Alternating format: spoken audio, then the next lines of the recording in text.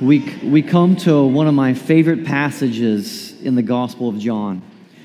Well, it's not just one of my favorite passages in the Gospel of John. It's one of my favorite passages in the entire New Testament. It's amazing. John 11, the raising of Lazarus. This passage is amazing for many, many reasons. First, we get to see the humanity of Jesus and the divinity of Jesus on display. Jesus expresses human compassion and feelings, and at the same time, he demonstrates powers that only truly God could possess. Second, John 11 contains the shortest verse in the entire Bible. If you're looking to memorize some scripture, you're just like, Lord, I know I just need to get into your word and memorize, store scripture into my heart. This is a good place to start. It has the shortest verse. It could really build your confidence. You can memorize it in the next 30 seconds. Actually, the next 10. It's 2 words. Jesus wept. Can you say that with me? Jesus wept. Look at you. See? You've already memorized the verse. Next, this passage, it's only found in John. It's one of those unique passages. You don't find it in Matthew, Mark, and Luke. It's only found in John's gospel. It's not found in the synoptics. And then this chapter, John 11, it contains the last of John's 7 signs in this gospel. The 7 signs in John's gospel are the changing of water into wine, John 2, the healing of the official's son in Capernaum, chapter 4. Chapter 5, he healed the paralytic by the pool. In chapter 6, he fed the 5,000. Also in chapter 6, he walks on water. In chapter 9, Jesus heals the man born blind. And then we have this one, the raising of Lazarus. So these are the 7 recorded signs from Jesus in John's gospel. We know from John's commentary in chapter 20 that Jesus did far more signs than this. These are just the ones that John recorded for us. If you think about Lazarus raising from the dead, if a sign could make or force someone to believe, to trust in Jesus, you would think that this would be the one, right? Like, he's dead. And then he comes to life. I mean, if you've been following Jesus around, there's some hype, some talk about Jesus being maybe this Messiah, the Christ that they've been waiting on. Surely this sign would have sealed the deal. But we'll see how there are some that love their life so much that their love for their own life will ultimately lead to their eternal death. So let's turn to John 11 and let's be in awe of the King of Kings. The challenge for many of us this morning will be hearing a familiar story with new ears. So let me pray for our time in God's Word this morning. God, I pray that you'd give us fresh ears. As we listen to a story we've probably heard since we're little kids, maybe in the children's ministry, Lord, I pray that you would let us see this with new eyes this morning. Lord, help us to see ourselves in this story. Lord, I pray that we would be in awe of your power, your mercy, your kindness. Show us the gospel this morning, Lord. We pray this in Christ's name. Amen. So verse 1. Now a certain man was ill, Lazarus of Bethany, the village of Mary and her sister Martha.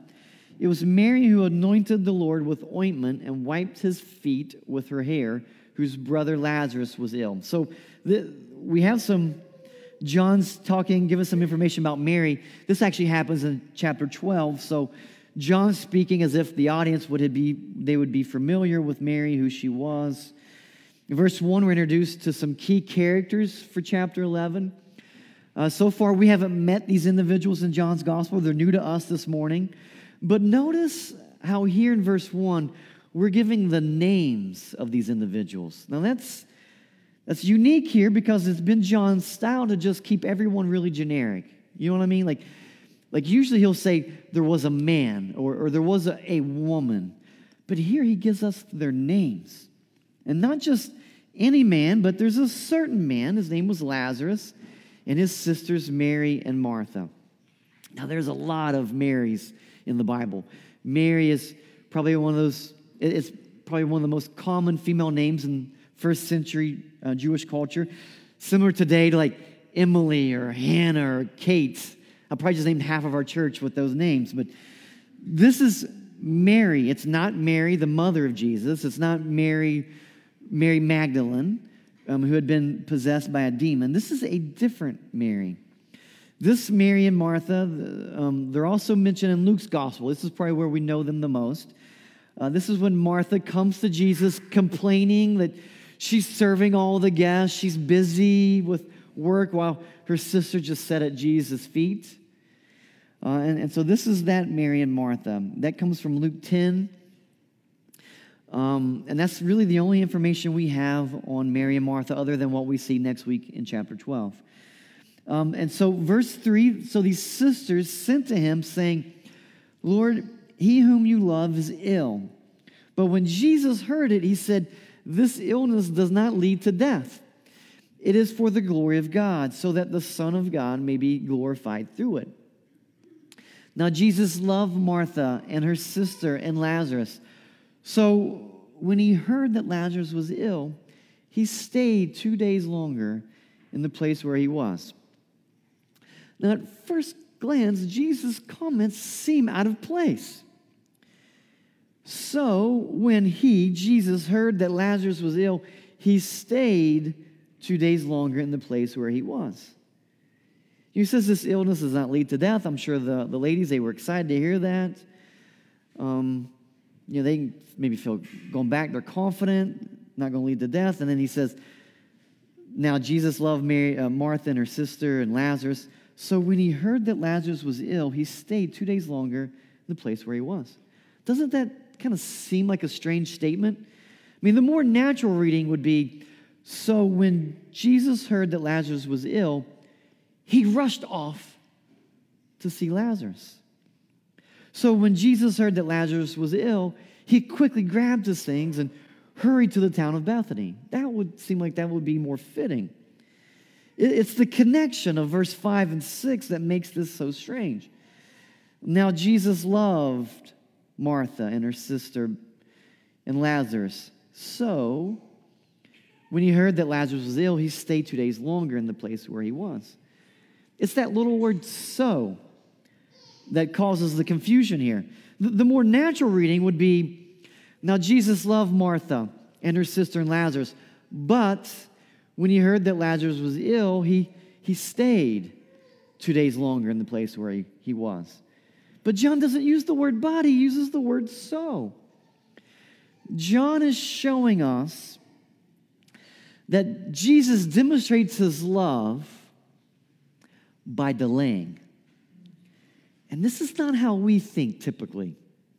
See, we think if you love me, then you'll do something for me right now for my well-being.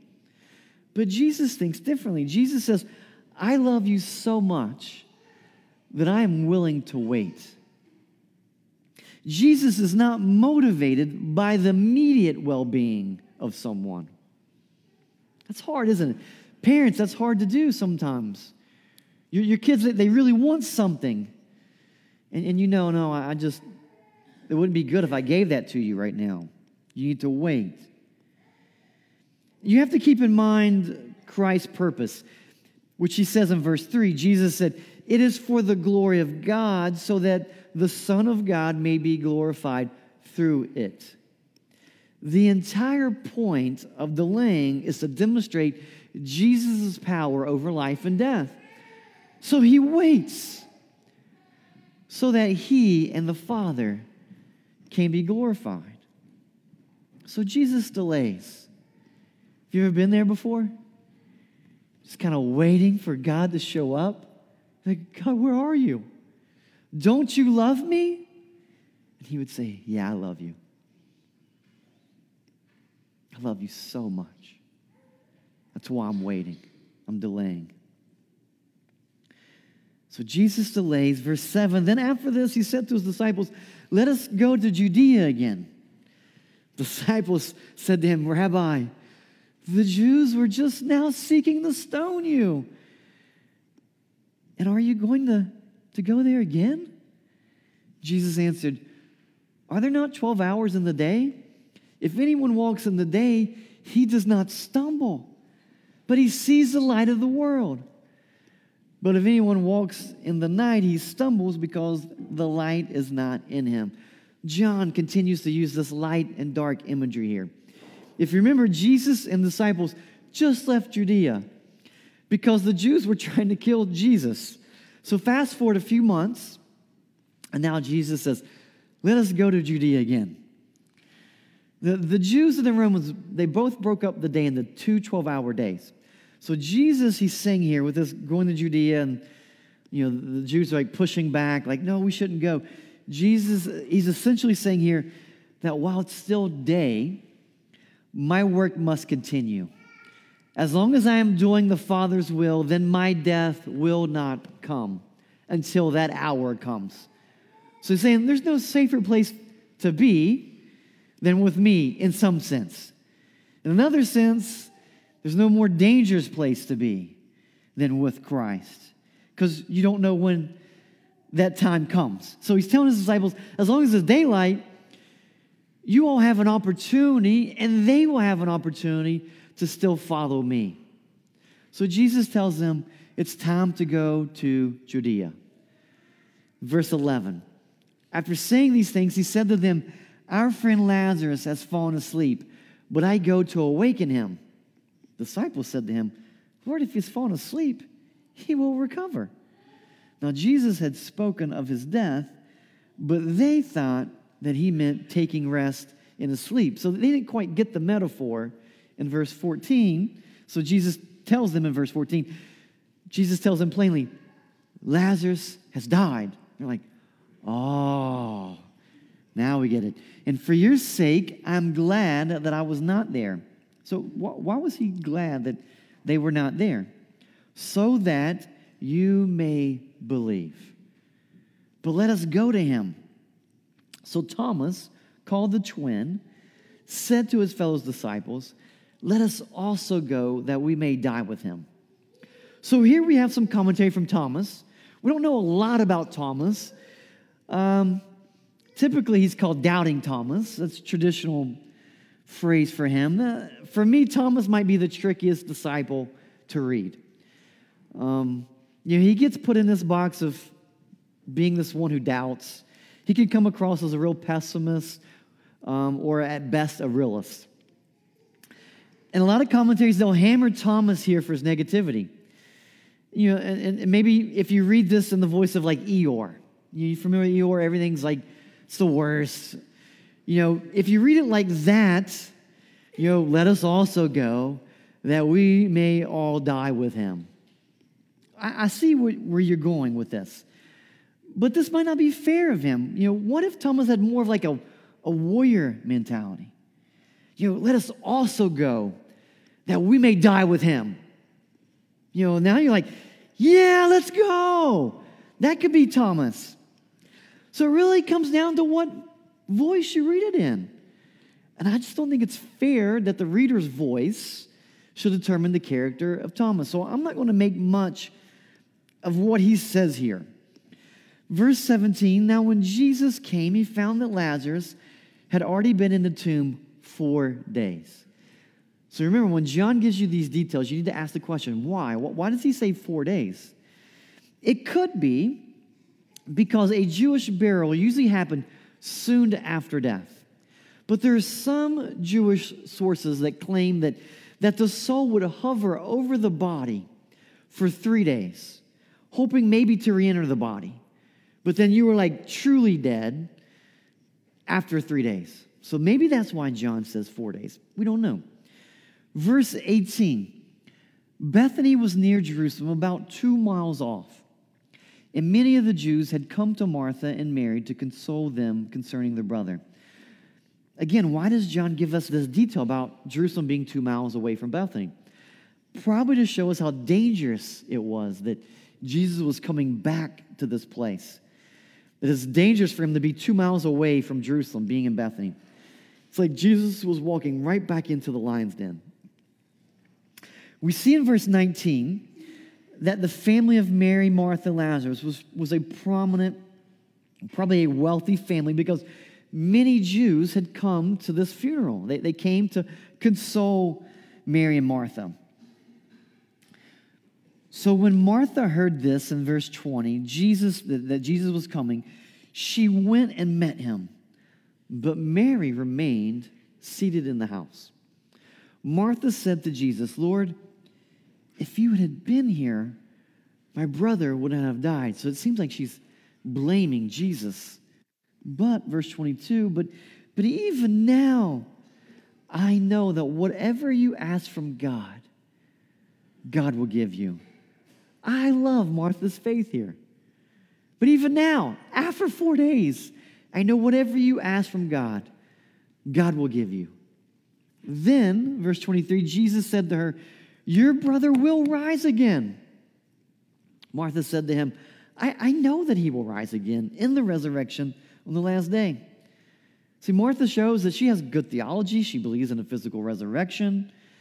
The resurrection, it was the majority view for the Jews in the first century. We see argument over the resurrection, passages like Acts 23.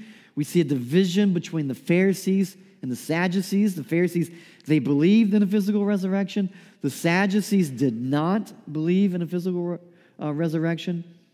But Jesus said to her in verse 25, "I am the resurrection and the life.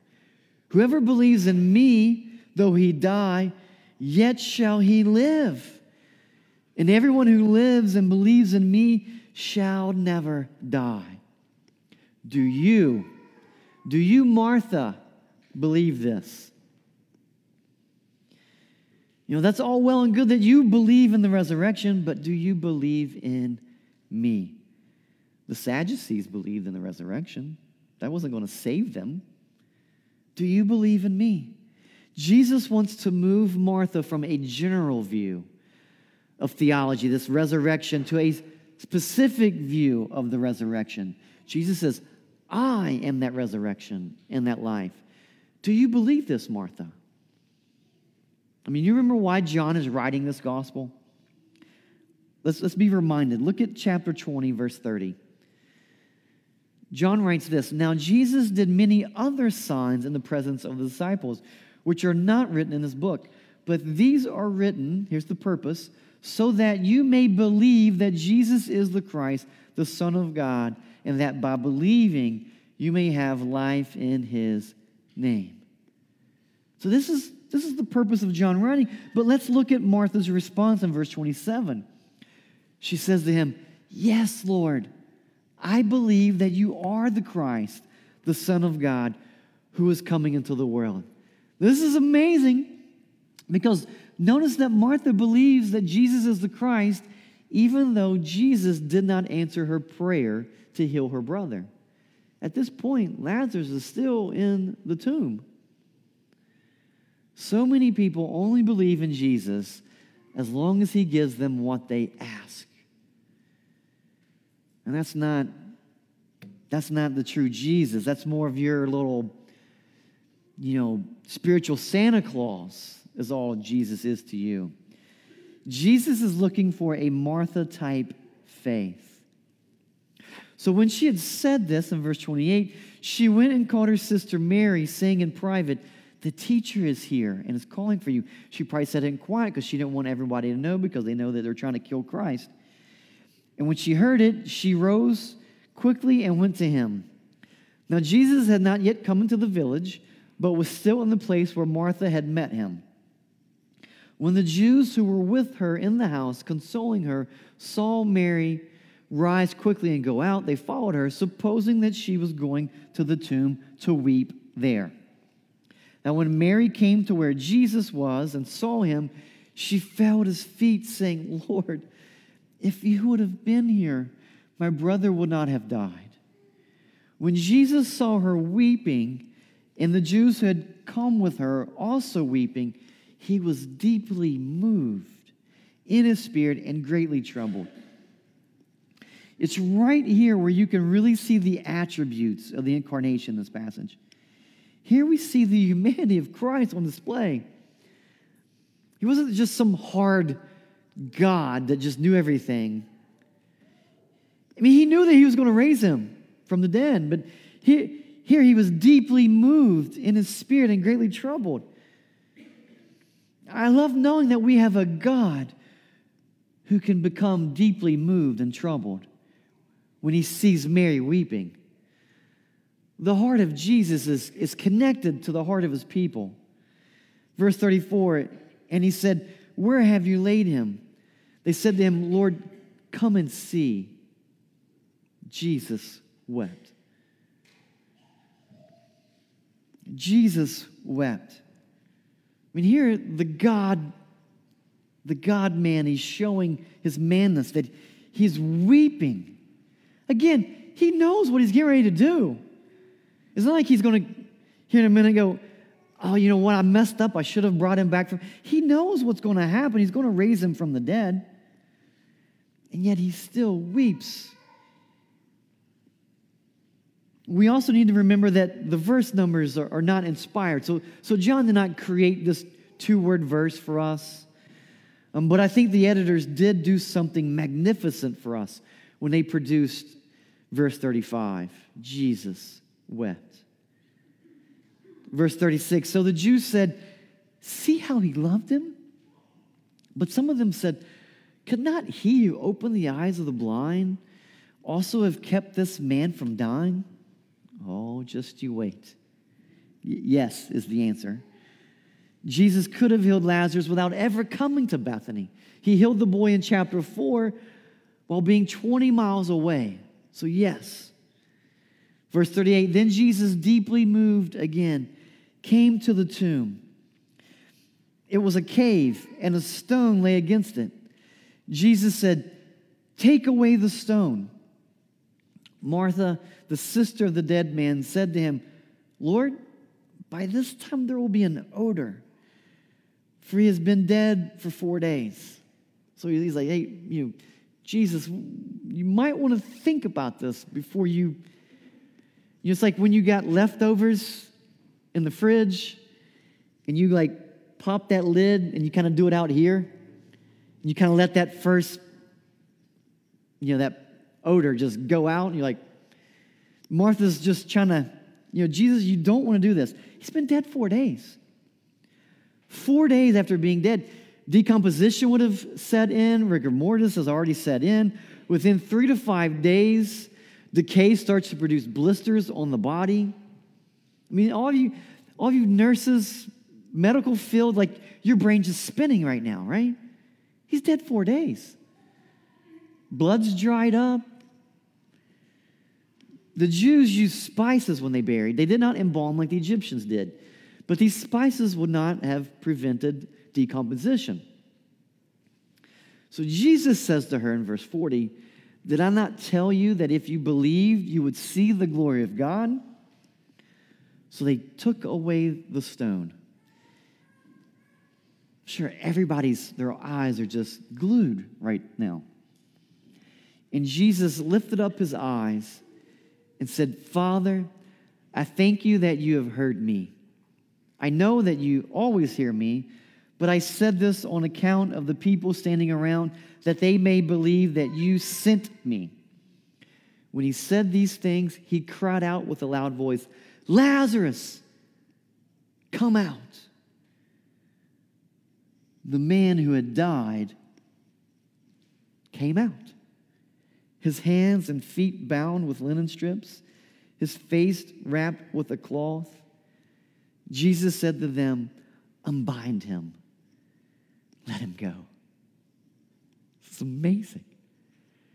Using only words, not using any form of technology, Jesus makes Lazarus' heart beat again. His blood begins to flow. And John does not record anyone complaining about the smell that Martha was concerned about. Maybe there was a smell, nobody cared. He was dead, now he's alive. His limbs become loose. He walks out of the tomb without any help. What an amazing miracle. My concern is, as I'm reading this, you're like, "Oh yeah, I've heard this." right? We've heard this many times. He was dead, now he's alive. He was dead, now he's alive. It's amazing. I pray that your heart is still able to be moved with such a familiar story. Now, many have made this observation that if Jesus wouldn't have specifically said the name Lazarus and just said, come out, then all of the dead would have come out of the grave. Now, I would have just freaked out and run if that would have been crazy. I think the part of this story that has always baffled me a bit is that John gives us zero, nothing, no commentary of Lazarus. Did you know that? Did you catch that? We don't have anything from Lazarus here. We don't know if Lazarus went on to write the best-selling book, 4 Days in Heaven. We don't know. He doesn't tell us what it was like. Are there pets there? Did you see dinosaurs? What kind of foods were in heaven? Think about it. Lazarus is in heaven. He's just getting settled in. And from his perspective, it's like, no, I'm back here. John gives us nothing. I think it's because John continues to keep the focus on Jesus, and he does not get distracted on the supporting cast. Verse 45, many of the Jews, therefore, who had come with Mary, had seen what he did, believed in him, but some of them, I want this to both encourage you and discourage you. But some of them, if you write in your Bible, that's a circle that, but some of them went to the Pharisees and told them what Jesus had done. Why are there always tattletales in every group? Many believed, but some went and told on Jesus. These verses show us something greatly profound about the human heart. Notice that everyone attended this funeral for a dead man. He's dead. They saw the dead man come out of the grave, and it still did not produce 100% repentance. Now, could you imagine being at a funeral? The pastor's talking about the bodily resurrection. Maybe he's using it as an illustration. And the corpse that you came to honor just gets up from the casket. I would think this would be the easiest invitation the pastor's ever given. I would think that would be what would lead you to, okay, Lord, I believe you are real.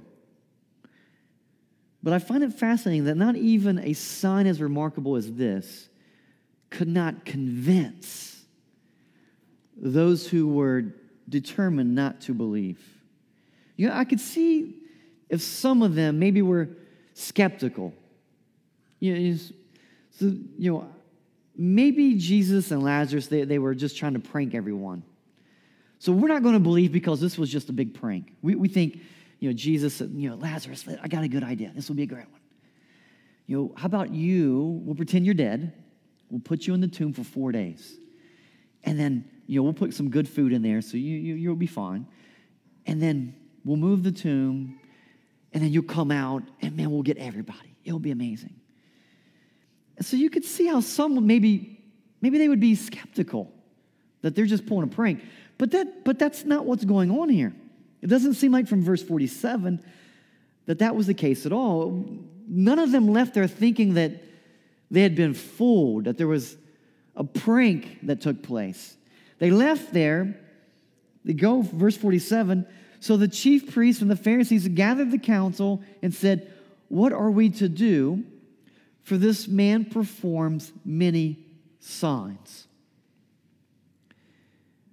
They believed.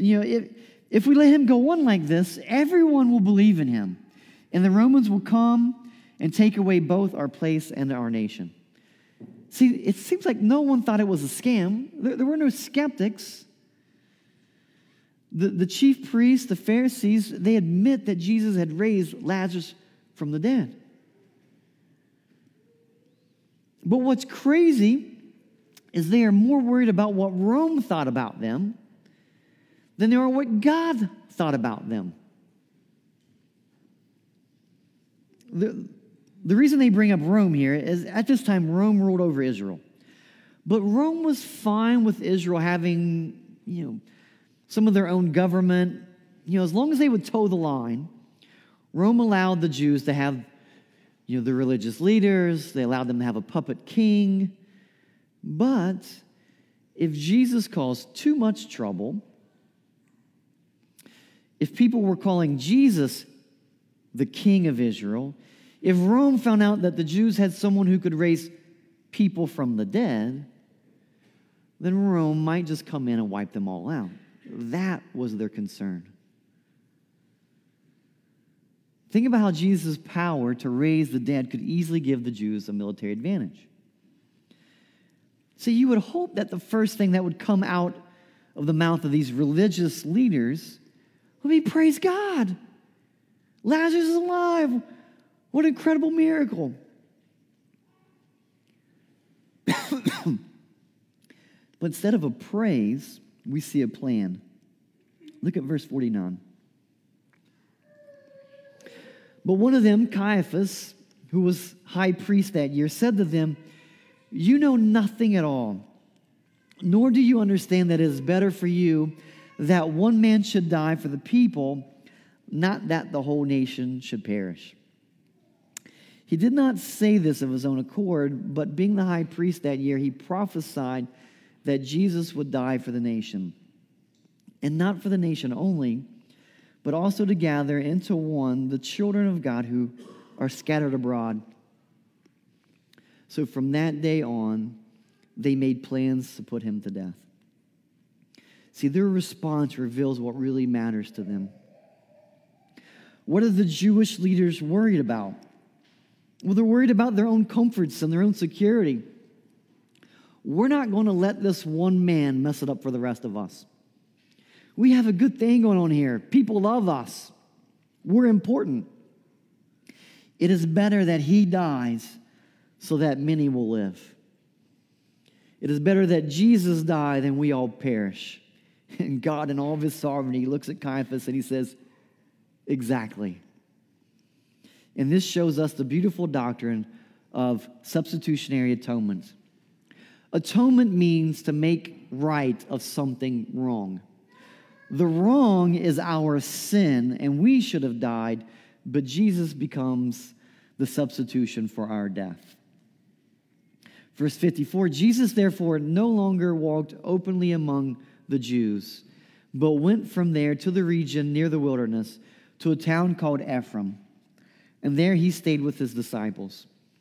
Now the Passover of the Jews was at hand, and many went up from the country to Jerusalem before the Passover to purify themselves.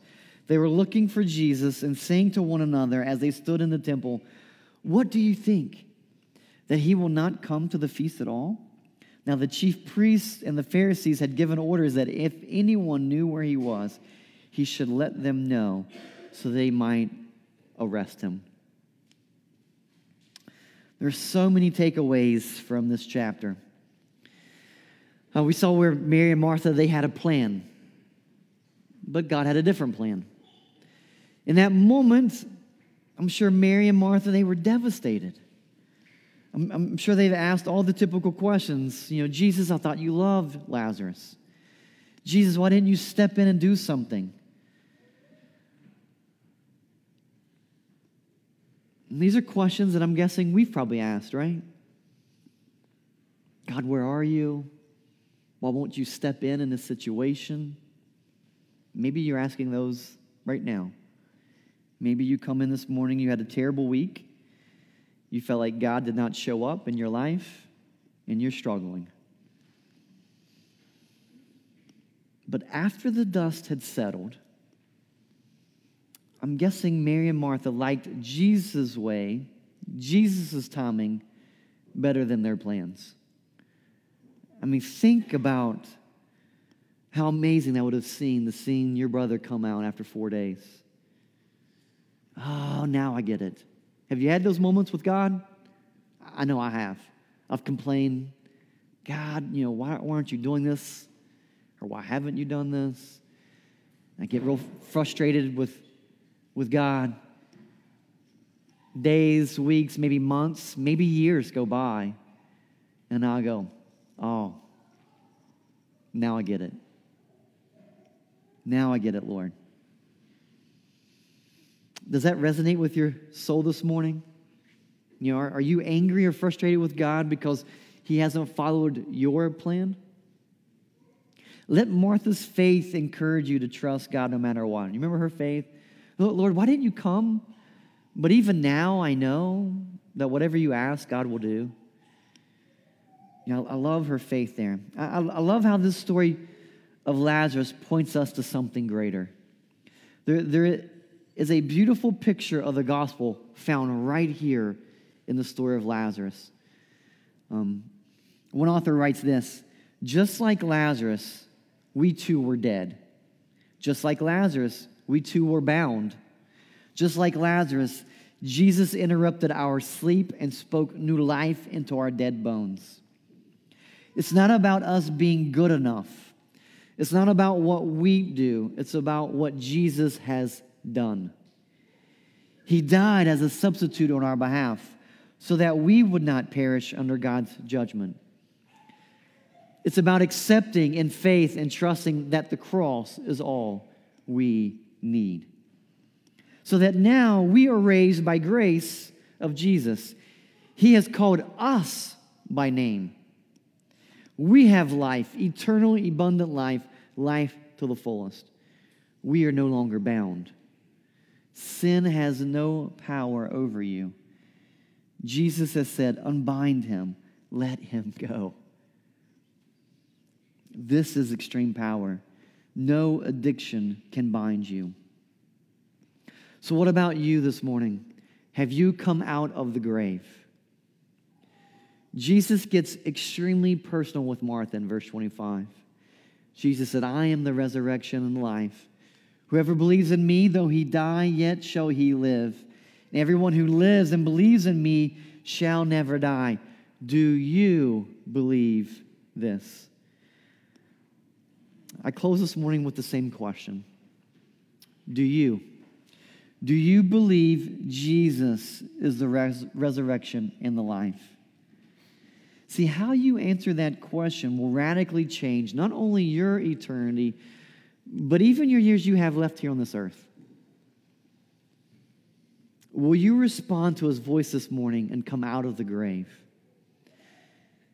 If you have been risen from your spiritual death and been given new spiritual life, then we want to invite you this morning to celebrate this new life with participating in the Lord's Supper.